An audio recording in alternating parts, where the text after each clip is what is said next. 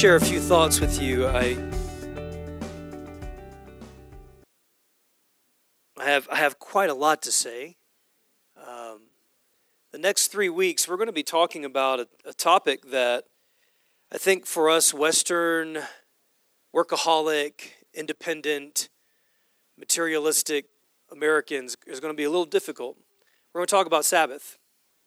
And so today will just be somewhat of a primer. And then the next 2 Sundays we'll give ourselves more fully to what the Scriptures have to say and to the theology of rest. And I'm just going to dive straight in just for the sake of time. I want to hit a couple of thoughts here for us. If you have your Bibles, go with me, if you would, to the book of John chapter 5. John chapter 5, we're going to begin at verse 16. And the verses previous to verse 16 in John chapter 5 is actually the account of Jesus healing a man at the pool of Bethesda, a man who is an invalid. And many of us may know the story. For those of us who do not, in the culture at that time, there was a belief and there was a practice that on a very rhythmic occasion, those that were near this pool, this healing pool, the first to get in would be healed. And Jesus heals this guy, and which is amazing in and of itself, but Jesus made a mistake unbeknownst to him. He just happened to heal on the Sabbath, silly guy. And so all those Sabbath keepers, all those religious people, and listen, by the way, there's a lot of historical and cultural reasons for why the Jewish people and the Jewish culture held so fast to the Sabbath, and perhaps we'll get into that in the weeks to come.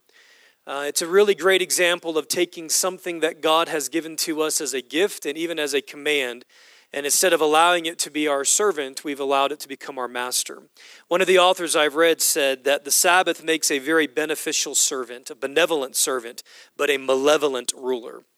And so for those of us this morning who have had negative experiences with this gift, because this is what it is a gift. For those of us who've experienced this gift negatively, either personally in our traditions of faith or from friends and family, one of my prayers over the next few weeks is that we would be able to reorient our hearts and our minds to see this gift appropriately and for us to participate with this gift in a manner that glorifies God and produces the fruit that God has for this gift. In John chapter 5, verse 16, Jesus is responding to the religious rulers who are infuriated that Jesus consistently violates the Sabbath, a day that was marked in the Jewish culture for rest, where the Jewish people would cease from working. And then it got to the place where within their own formulations, the own laws of men, they began to really extrapolate what it meant to cease from. And it got very taxing. And so Jesus heals this man, and in verse 16 he responds. He says, because Jesus was doing these things on the Sabbath, the Jewish leaders began to persecute him. And in his defense, Jesus said to them, in his defense, so think about this. He is defending his work on the Sabbath. And he says to them, my Father is always at work to this very day. My Father is always at work. We serve a God who works. We serve a God who believes in work. We serve a God who created work. Work was not created after the fall. Work is not a result of the curse.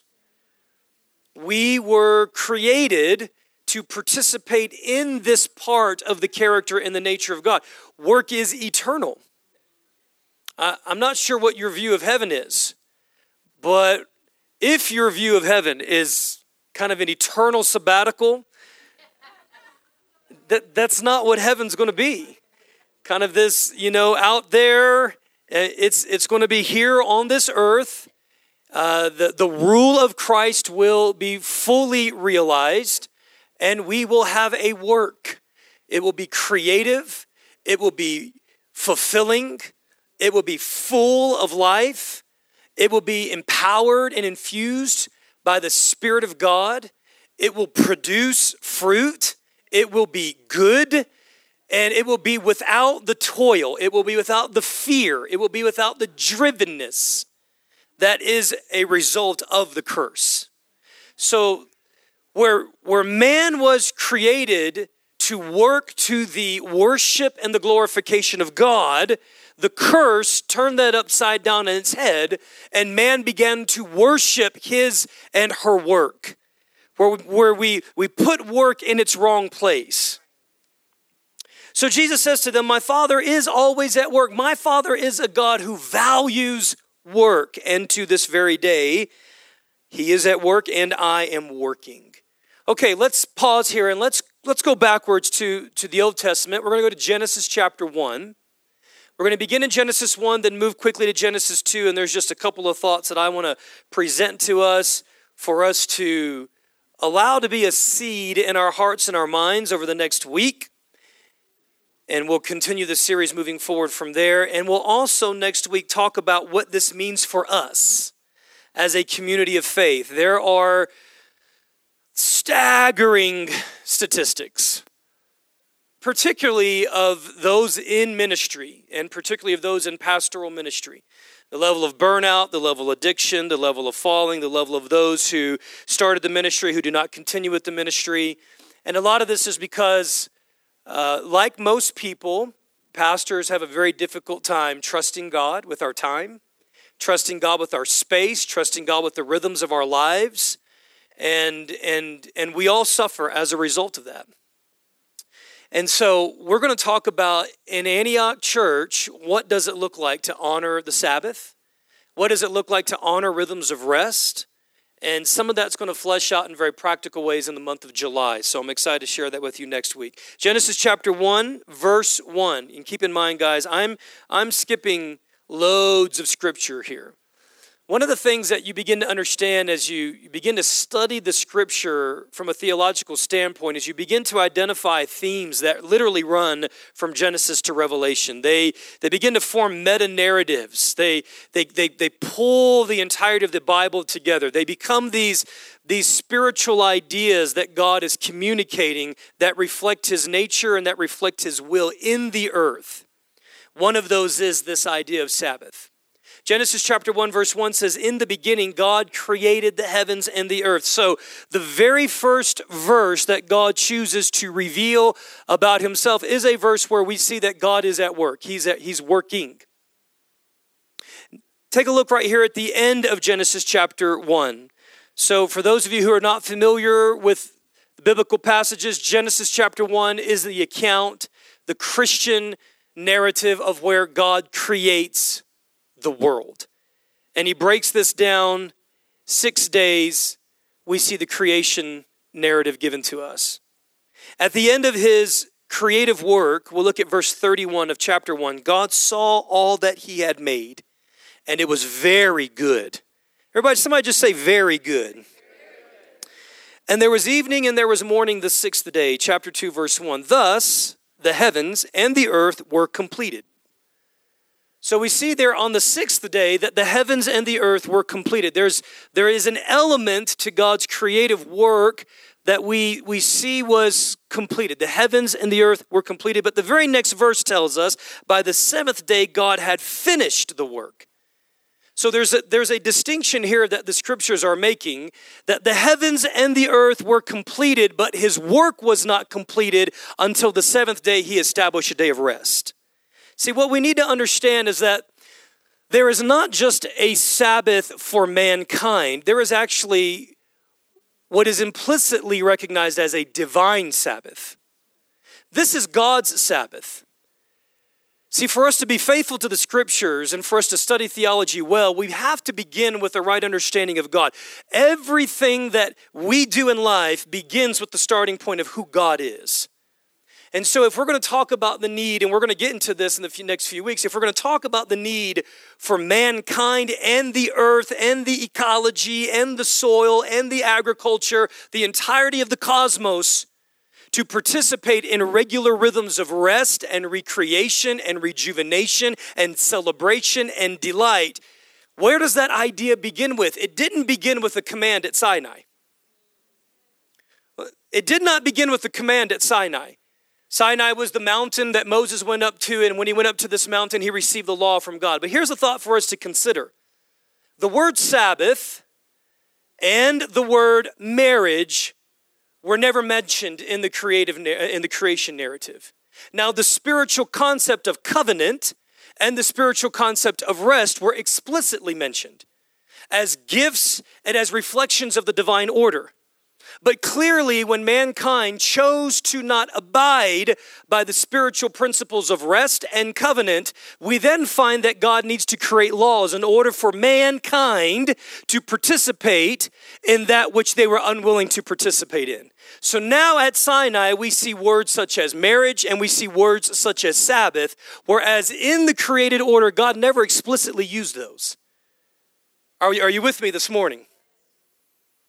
So in Genesis chapter 2, verse 2, by the seventh day, God finished the work that he had been doing. So on the seventh day, God rested from all of his work, and he blessed the seventh day and he made it holy, because on it he rested from all the work of creating that he had done. Now, if we're not deeply familiar with these scriptures, we might have always assumed that this was a command that he gave. No, this is the divine Sabbath. This is him setting into motion a model for how to live in the world that he just created.